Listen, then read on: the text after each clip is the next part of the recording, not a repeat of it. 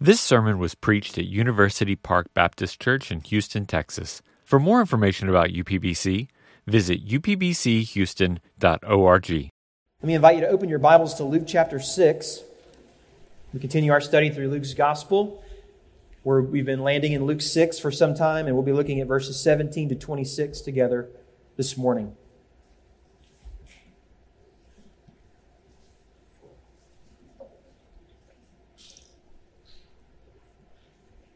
Let's begin our time with prayer. Ask the Lord for His help as we look to His Word.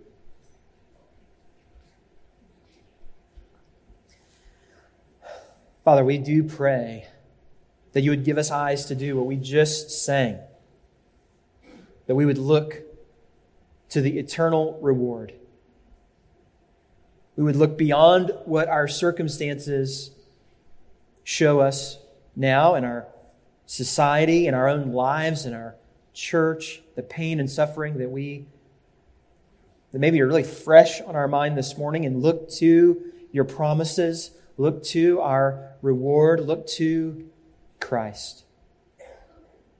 So may we look, Jesus, to You and be helped this morning.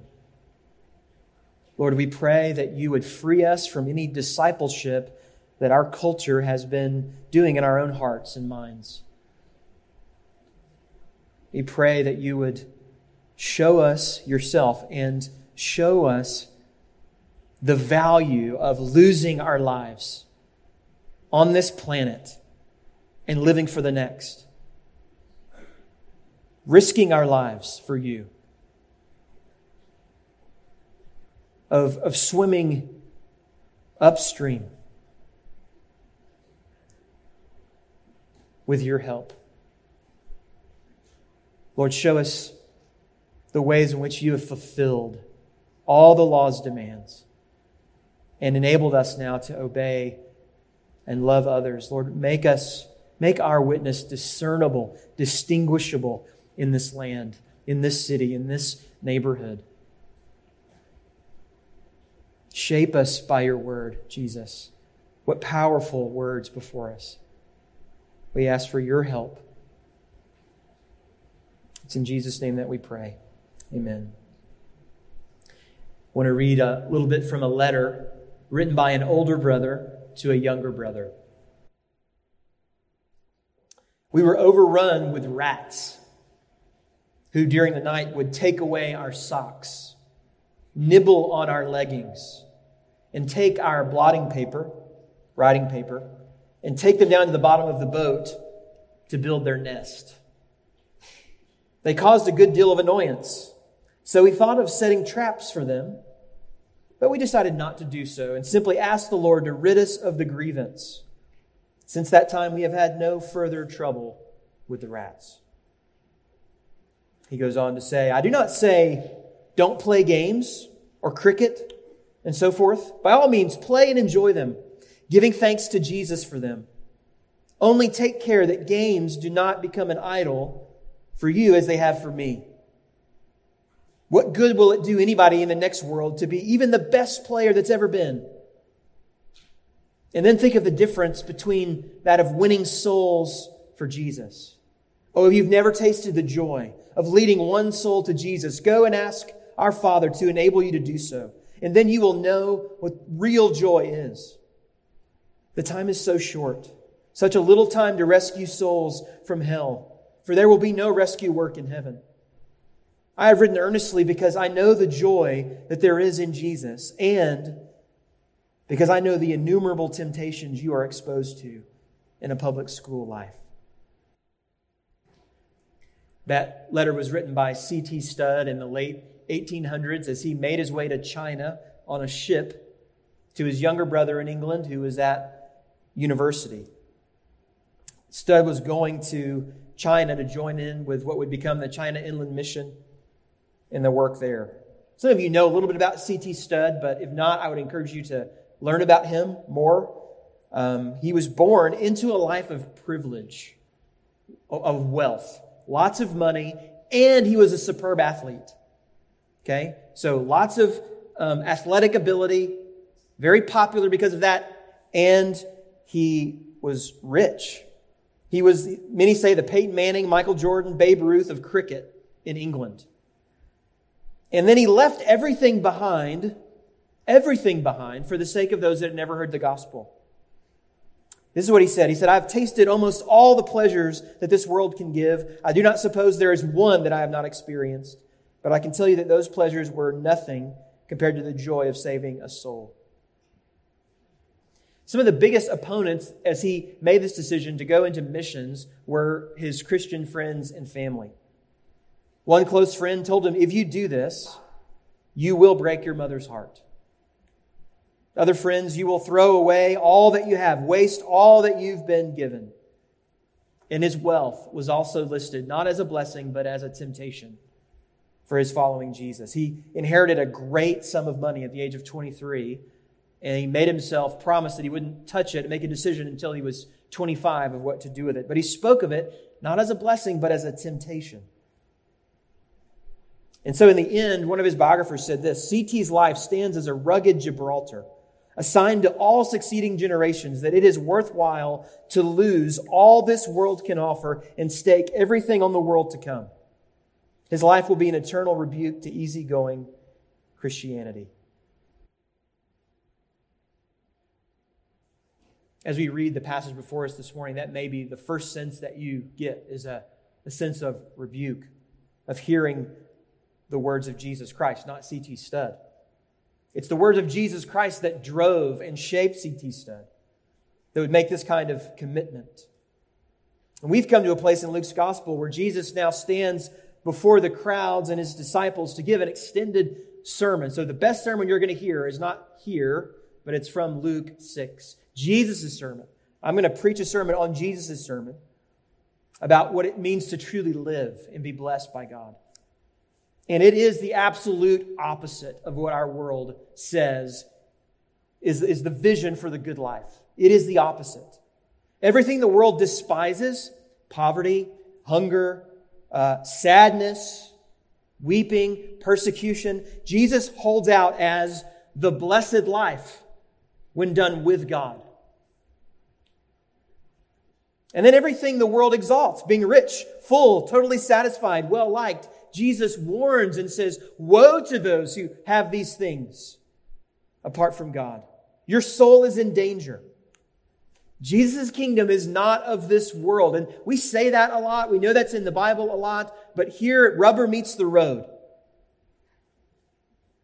He calls his followers to also stake our lives on the world to come. This section is often referred to as the Sermon on the Plain. And it begins here. And if you look in chapter 6, verse 17, kind of starts with a setting for the sermon in verses 17 to 19. And then the sermon itself goes all the way to the end of the chapter. So if you flip over, it goes all the way runs up into chapter 7. It stops right before that with another narrative portion. So that's what we're going to be spending the next few weeks on, Lord willing, as we study through chapter 6. And this morning, we're going to look at those verses, especially 20 and through 26. The blessing and woes that Jesus gives there. And really what he's doing is he's describing two categories of people. Those living for the kingdom as kingdom citizens, those who are in Christ, and those who are living for the world, finding their hope in the culture and the world alone.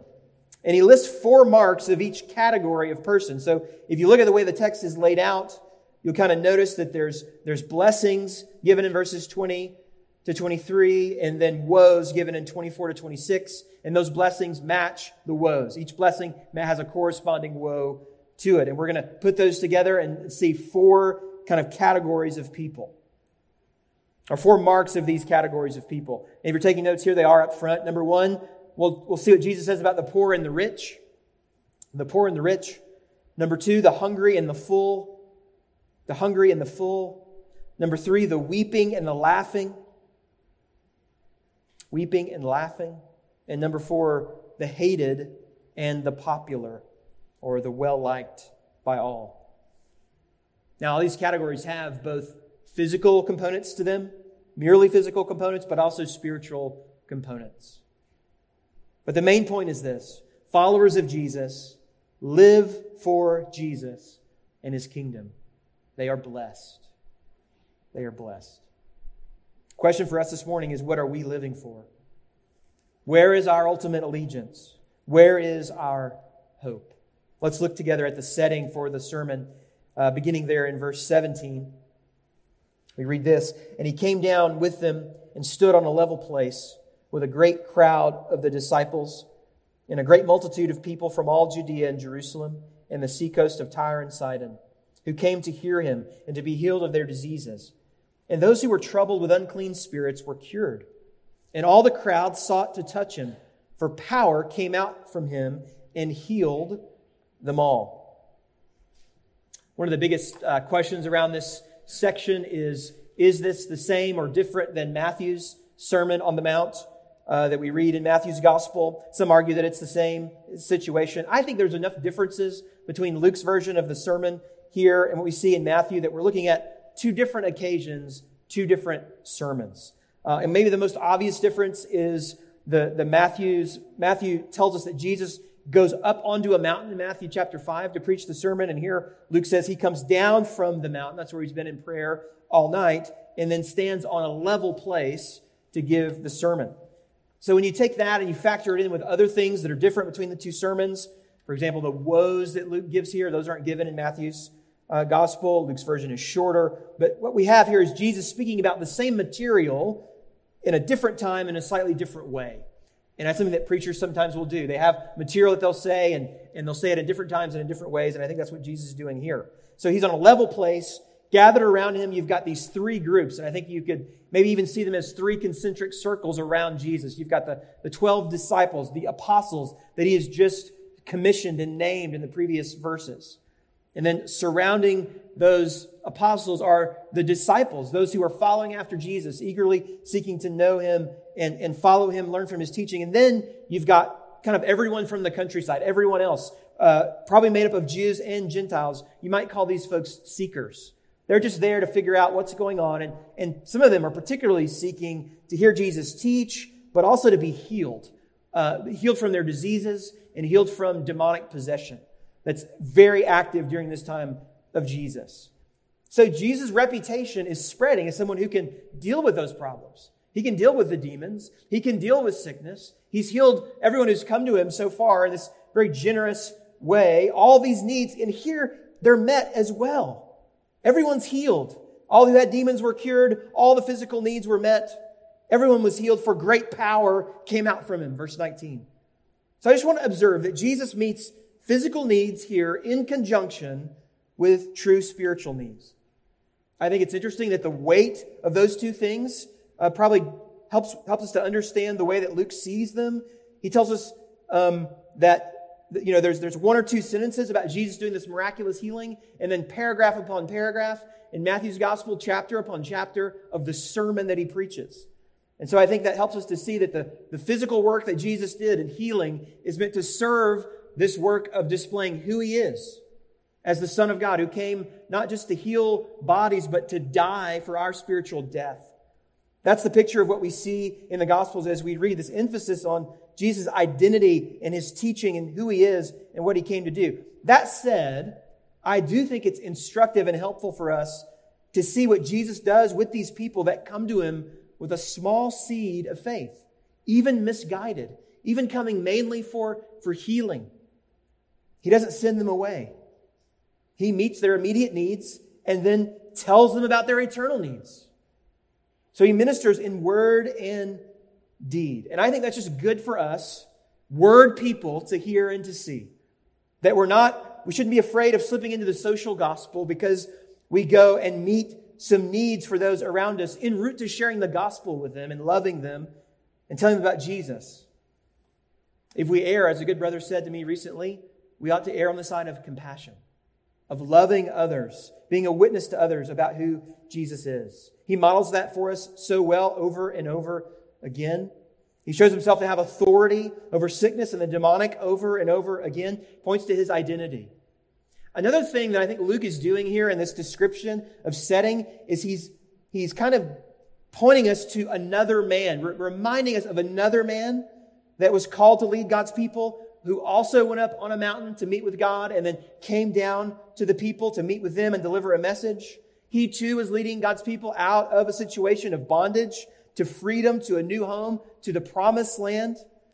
So throughout our study, we're going to see Luke picture Jesus as this new Moses, leading a second and greater exodus into the ultimate promised land, the new heavens and the new earth. Moses himself told God's people to look for this person in Deuteronomy 18. He said in verse 15, "The Lord your God will raise up for you a prophet like me from among you, from your brothers. It is to him you shall listen."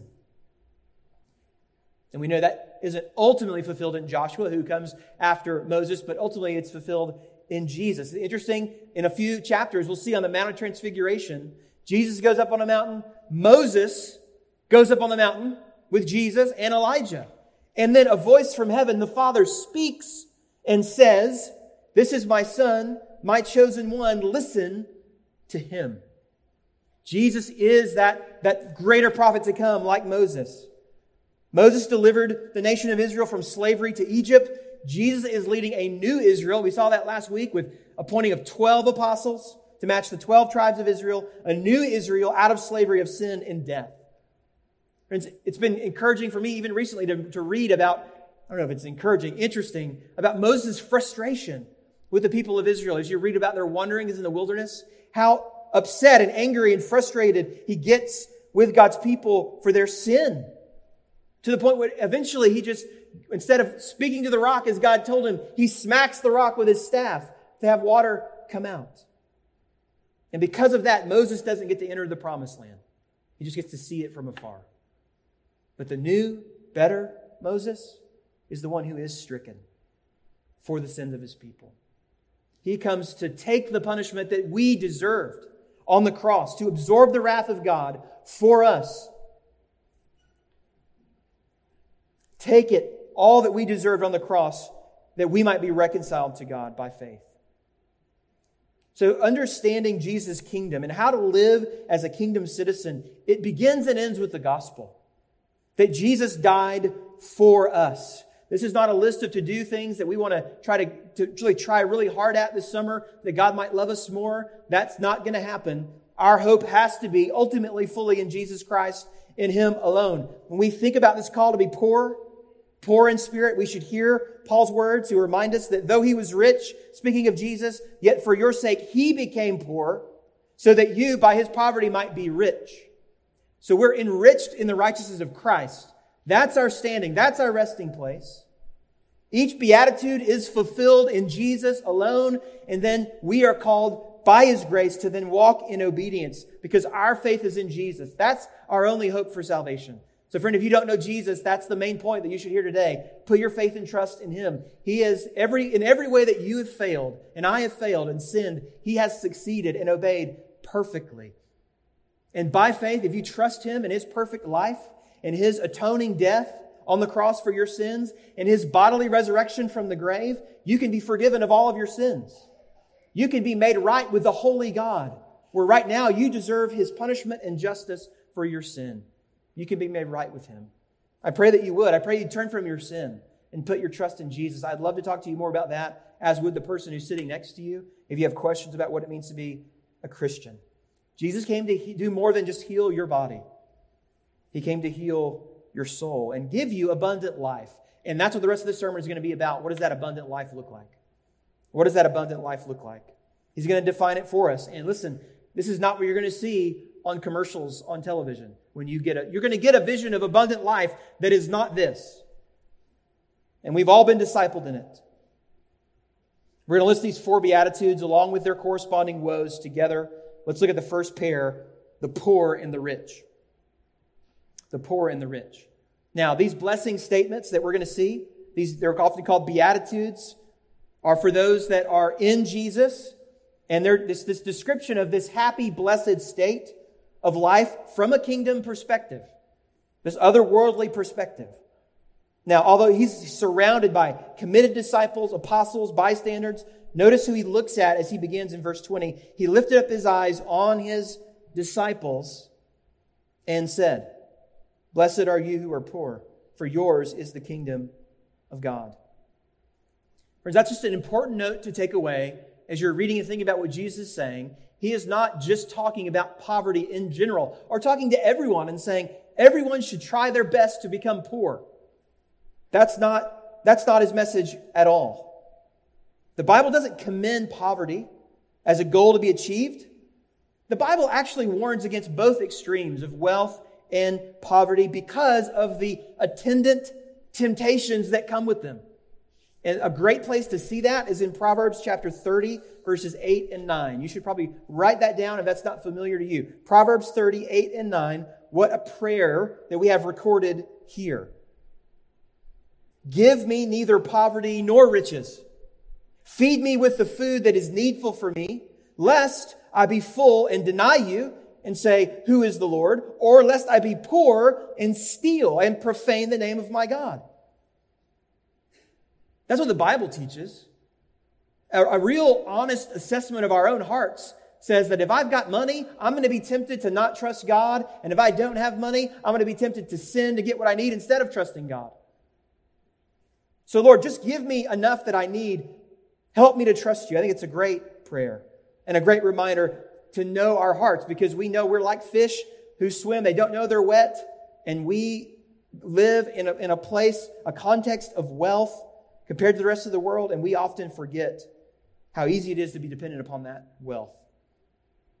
Jesus has applied his messianic promise, what the Messiah does, from Isaiah 61 to himself. He said, the Spirit of the Lord is upon me because the Lord has anointed me to preach good news to the poor.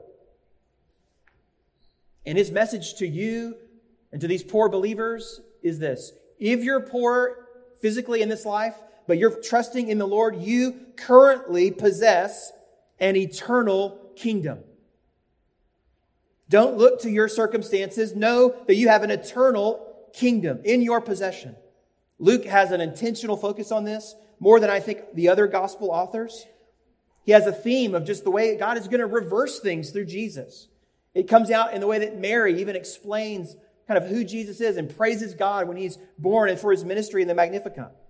She says he has known strength with his arm. Speaking of God, he has scattered the proud in the thoughts of their hearts. He has brought low the mighty from their thrones, exalted those of humble estate. He has filled the hungry with good things, and the rich he has sent away empty. Because God is out for his own glory. Now, Matthew helps us with a broader view of what it means to be poor, poverty that reaches outside of our bank accounts, when he said, blessed are those who are poor in spirit. So there's a disposition of the heart. Certainly that's something that we're called to. A desperation, a neediness, a humility that comes naturally with poverty. So poverty could be a spiritual advantage because you're used to needing things. And it seems a lot easier to call out to God when you need something than when you don't. On the other hand, look at verse 24. But woe to you who are rich, for you have received your consolation or comfort. The word woe, if you're thinking about it in terms of Old Testament prophecy, often communicates the opposite of God's favor, God's curse. But the word here that Jesus uses actually carries a sense of sadness with it over people who are living out this way, more of a lamentation. It means something like alas or how terrible. It just expresses regret and compassion. So he sees how tragic it is for people to live their own way apart from God's way, which is the only way of blessing. And hear how tragic, how terrible, how sad to live for the wealth of this world. To put all your stock in this life and material possessions. He's saying the poor are suffering now, but will be comforted. The rich, Jesus says, apart from God, are comforted now. And that's all the comfort they will ever receive. So they are actually truly poor. Unlike the poor, the rich. Friends, I think it's good to apply this to ourselves, even if you wouldn't consider yourself rich. But in the context that we live, right, we are usually insulated from the pains of daily survival, which can numb us to our daily need for God. If it's hot, I go in the air conditioning. If I'm dirty, I take a shower. If I need to go somewhere, I get in my car and go. If I'm thirsty, I get a cold drink. But I am just as needy as the homeless person who's standing outside in the heat, who I woke up, this week before I came into the office to say he needed to kind of move on. I'm just as needy as that person is spiritually. But my air conditioning and comfortable home and full refrigerator can trick me into thinking that I can do life on my own. Friends, even when you put all the access that we have to Bible, all the access we have to internet, podcasts, and scripture and theological education, I think you put that on one side of the scale. The other side of the scale, you have our wealth. I think we still see that we can be easily impoverished as a people because of our general wealth. A disadvantage spiritually, not to be worked against, but to be aware of. Be aware of the danger in receiving your comfort from only this life.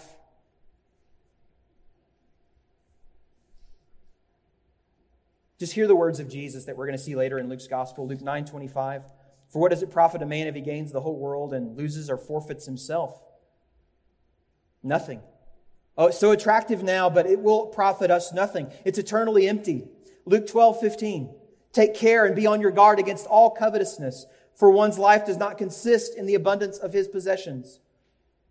Luke 18:25. For it's easier for a camel to go through the eye of a needle than for a rich person to enter the kingdom of God.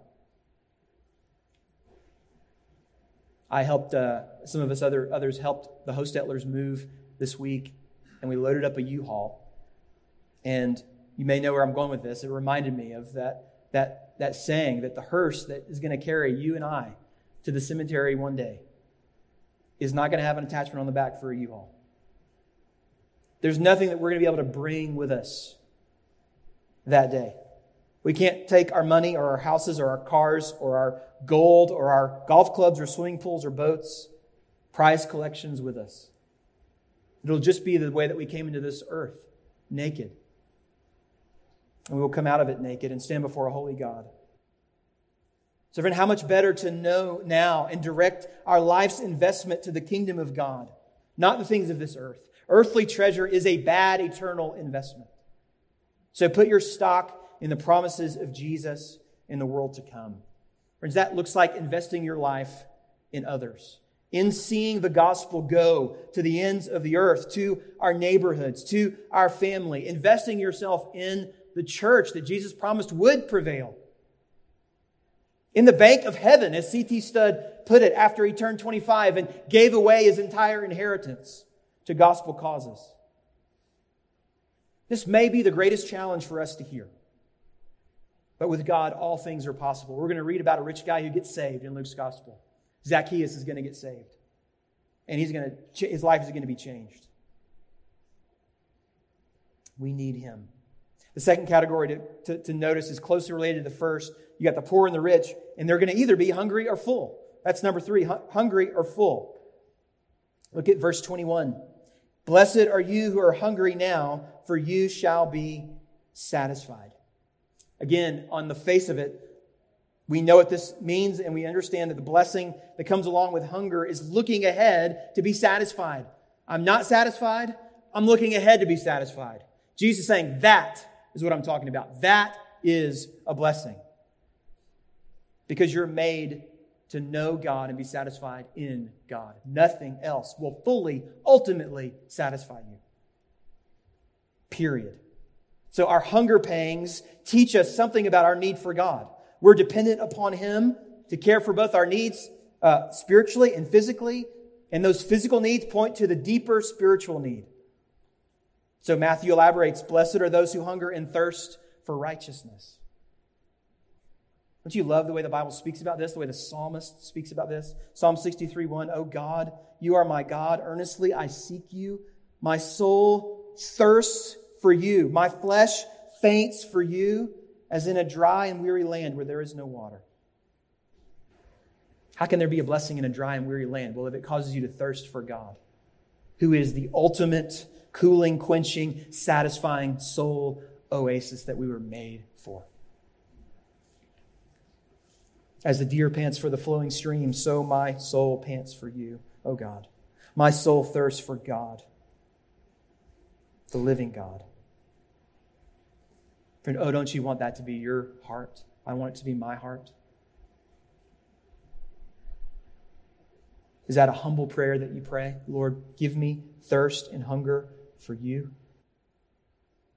You can alone satisfy me. Nothing the world offers me can compare with drinking deeply from the fountains of God's grace, from eating richly from the banquet of His word. The psalmist again, Psalm 107, verse 9, for He satisfies the longing soul. He satisfies the hungry. And the hungry soul He fills with good things. And ultimately, we know this culminates in Jesus Christ. I am, He says, the bread of life. Whoever comes to me shall not hunger, and whoever believes in me shall never thirst. Jesus is promising the hunger and thirst we have for God will be satiated in Him and ultimately satisfied in God. But, verse 25, woe to you who are full now, for you shall be hungry. If we fill ourselves now with the world's delicacies, we will not hunger for God. We will be full now and left wanting in eternity. So if we're full now, we are not anticipating being satisfied fully by God. We are growing lethargic and weak. We have no need for what would come and satisfy us later. Friend, is there anything in your life that might be just deadening your heart to an expectation of satisfaction in God alone? Anything that you're doing regularly that takes your soul's attention, that removes the urgency of satisfaction in God? Mothers, you've probably said this multiple times. Don't spoil your dinner. And you work hard on preparing a meal. It's smelling good. It looks good. You spent hours on it. And then kids come in and, sorry, went to McDonald's on the way home. Not really hungry. What a picture of what Jesus is saying. What is numbing us? What is taking away our appetite for the good meal, the better food? Maybe it's sitting in our pockets right now, our phones and all that we are attached to there. Seek your satisfaction in Christ, and you'll be hungrier for more and more and more of Him, and He alone will satisfy us. The next set of blessings and woes has to do with the weeping and laughing. Weeping and laughing. Again, look at verse 21. The second part. Blessed are you who weep now, for you shall laugh. What happens when you have disciples who are growing in their expectation for God's kingdom to come? They're longing for holiness and righteousness, and yet they live in a dark and broken, sinful world. A world where God is not honored. His ways are ignored. Jesus says, blessed are you when you weep. When you weep.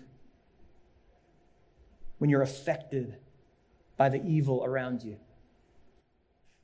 There's a kind of spiritual sensitivity that comes with being born again that weighs heavy when you see evil running rampant and celebrated in our world. There's a long tradition of this in the Scriptures among the prophets. Jesus kind of links this to, do you notice? He'll link that to these reactions to the prophets. Jeremiah 9, oh, that my head were waters and my eyes a fountain of tears, that I might weep day and night for the slain of the daughter of my people. Blessed are those who weep, who are stricken by the inadequacy of this world. I think Jesus is referring to all the sorrows of a fallen world. We weep for our sins, not without hope, but our desire is to please God. And when we sin, we weep over our sin. We want to turn away from our sin. We hate our sin. We weep for the sins of others who sin against us and others that we love. We weep for our society, our country that is drifting further and further and further from God. What better time to be reminded than this month? Labeled as pride. Pride. Celebrating what God abominates. In this country, we celebrate rebellion against our Creator. And so it is right. It is right to quake and weep over the evil in our land and to pray and fast that God would come and that He would work and that the true gospel would be heard and known and people would trust in Him. Not to lightly brush it away. Certainly want to work for change. We want to speak out. But knowing true final change is when Jesus is going to finally say it is enough, and when He comes. And at that point, there is no hope for an unbeliever. So we weep and we pray. We weep for the lost that we know and love apart from God's grace, that are on their way to an eternal condemnation. We weep for the suffering, who are in pain constantly, mentally, physically, and there seems to be no way out, and we have no way to fix it. So we weep.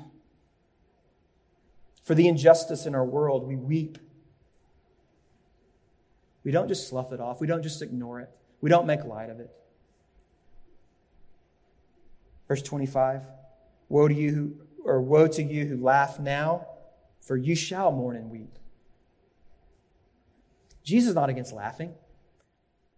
Laughter is a gift from God. I think if we walked with Jesus, we would notice that He laughed often and heartily.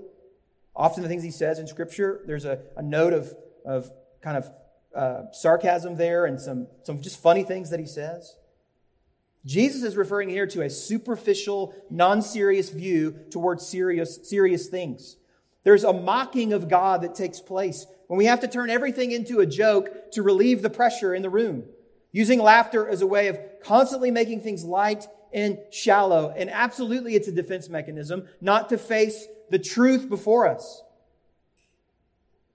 But if you never take Jesus seriously, and you laugh off the evil of this world and make light of an eternal hell, what awaits is only weeping. You laugh now, but all you have waiting for you is weeping, an eternal weeping. Jesus literally says, hell will be full of weeping and gnashing of teeth, sadness and anger.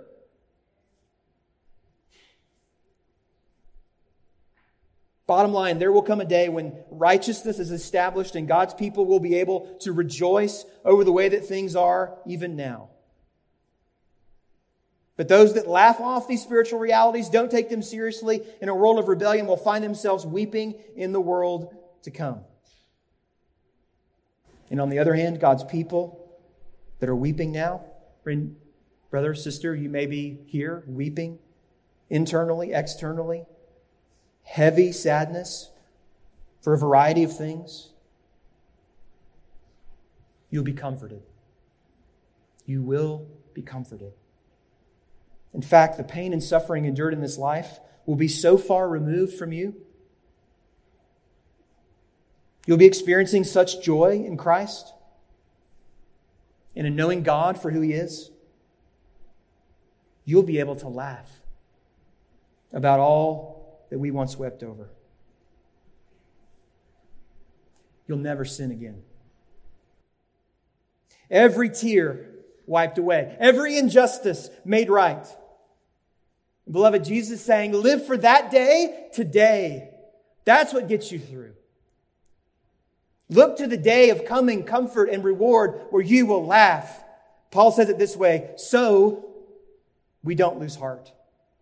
Though our outer self is wasting away, our inner self is being renewed day by day. For this light, momentary affliction is preparing for us an eternal weight of glory beyond all comparison, as we look not to the things that are seen, but the things that are unseen.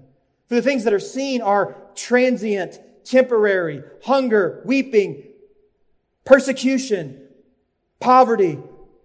But things that are unseen, they are eternal. Brother and sister, look to the eternal. Live in light of that day. Even through tears, there is a great, lasting, ironclad, eternal hope for you. Now, not everyone's going to see that hope in this life. And that brings us to the last pair of blessings and woes. Number 5, the hated and the popular. The hated and the popular. This time, let's start with the woe. Look at verse 26. Woe to you when all people speak well of you, for so their fathers did to the false prophets. I think you should underline that word all. Okay? Woe to you when all people speak well of you, because there's a tension in Scripture that we need to allow for. Jesus does not mean for His people just to be a stink in the nostrils of our communities, just for the sake of not being liked, of being hated. Paul says if you're going to have an elder in your church come, if he's qualified as an elder, he needs to be thought of well by outsiders so that he wouldn't fall into disgrace, into the snare of the devil. 1 Timothy 3:7. So we ought to have reputations that back up the gospel that we preach. We should be good neighbors, good citizens, good students and bosses and employees. Our ethical lives provide a platform to adorn the gospel that we preach. We ought not be preaching a gospel and living a life of sin. People hear clanging cymbals when they see that. What Jesus is talking about is universal popularity. Pleasing man, not God. Going with the way the cultural winds are blowing. Everyone approves of you. J.C. Ryle says if that happens, then there should be alarm bells going off. Especially to preachers. To be universally popular is a most unsatisfactory symptom, and one of much which a minister of Christ should always be afraid. It may well make him doubt whether he is faithfully doing his duty and honestly declaring all the counsel of God. If you're faithful to Jesus and everybody's happy, something's wrong. This is the temptation of our day, isn't it? To make sure to find ourselves on the right side of history, not to offend. We want to include everyone. When we do that, friends, we do lose the very witness that we're calling people to. It will never be popular to be faithful to Jesus. We need to get that settled in our own hearts and minds. We're going to either want to be embraced by the culture or embraced by Jesus. Some people are going to like it when you talk about loving others. Jesus says love others. When you drill down about what that love means, about what Jesus' moral teaching actually was and how it should look, you'll find that they don't want that love at all. You can't serve man's approval and Jesus' approval. We have to pick. Israel was known for this, for gathering false prophets that would tell them what they wanted to hear, to tickle their ears, to make them feel better. Friends, that's not what we should do. We should expect when we're faithful, verse 22, blessed are you, when people hate you, and when they exclude you and revile you and spurn your name as evil on account of the Son of Man. Rejoice in that day. Leap for joy, for behold, your reward is great in heaven. So their fathers did to the prophets. Jesus, could you repeat that? The blessed life, the good life, when people hate you, when they exclude you, when they call you evil and revile you. Of course, again, he's not, just like poverty, he's not talking about a general dislike. When they do that to you because of your connection with me, he says, your connection with the Son of Man. It's not persecution when someone excludes you from friendship because you regularly lie about them. Or they call you evil because you've done evil to them. Jesus is saying, if you stick with me in my ways and you live out this life in the world, people will hate you for it. And you know this already. Some of you are having to stand up in ways today that you never even would have thought you'd had to 5-10 years ago. At work, you're feeling the pressure. You're caught between, okay, I need money, but I also want to be faithful to Jesus, and I've never had to think about this coming to a head like it is right now. I just want to encourage you. Look to Jesus' promises. Choose Jesus. This pressure is not going to go away anytime soon. How paradoxical is this? Rejoice. What do we do when this happens? Rejoice. Leap for joy. Not because it's fun. Not because he wants you to endure pain for the sake of pain, but because your reward will be great in heaven. Again, look to the reward, not your current circumstance. You will put yourself in a long line of people, the prophets, that have experienced this. Friends, we talk about those concentric circles. In the center circle was the apostles. They're listening to what Jesus is saying. And listen to what happens in Acts chapter 4 after they were jailed and beaten. This is what we read. Again, Luke records. Then they left the presence of the council, rejoicing that they were counted worthy to suffer dishonor for the name. What an honor to be beaten and jailed for Jesus. Just make sure our persecution is on account of Jesus. Outside of that, we're called to live a life that people can't accuse you of anything, as much as it depends on you. So everyone, just pray for our church, that we'd be faithful when the pressure increases, as it will. Pray that we wouldn't seek the approval of man, but of God alone, no matter what comes. This is what it means to live under the rule and reign of the King. We're going to say more about this as we come back and continue to look through this sermon. But, this sermon has shaped cultures and lives, of course, for centuries and centuries and centuries. We can't plumb the depths of it. But we do see that it's what it means to be blessed. C.T. Studd, again, referred to this prayer. As he's praying for the church, he prayed this, that we would all stake our lives for Christ. He said, maybe alluding to Job, when shall God be able to say to the devil, have you seen my Christians of today? No longer do they seek for gold or pleasure, for honors or ease. From henceforth my Christians will spill their blood for the love and cause of my beloved Son and the salvation of the neediest of men. When indeed shall we see the real church militant here upon earth? Will we not build on sand, but on the bedrock of the sayings of Christ? And the gates of hell shall not prevail against it. Before the whole world, before the sleepy, lukewarm, faithless, namby-pamby Christian world, we dare to trust our God. We will venture all that we have for Him. We will live and we will die for Him, and we will do it with His joy, unspeakable, singing aloud in our ears. We will 1,000 times sooner die trusting only in our God than live trusting in man. May the Lord do that in me and in us. We know C.T. Studd probably most famously for this little phrase, only one life, which will soon be past. Only what's done for Christ will last. Friends, how are we going to spend that one precious life?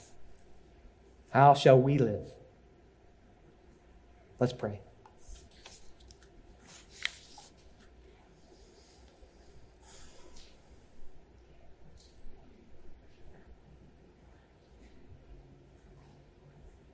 Lord, we call upon You.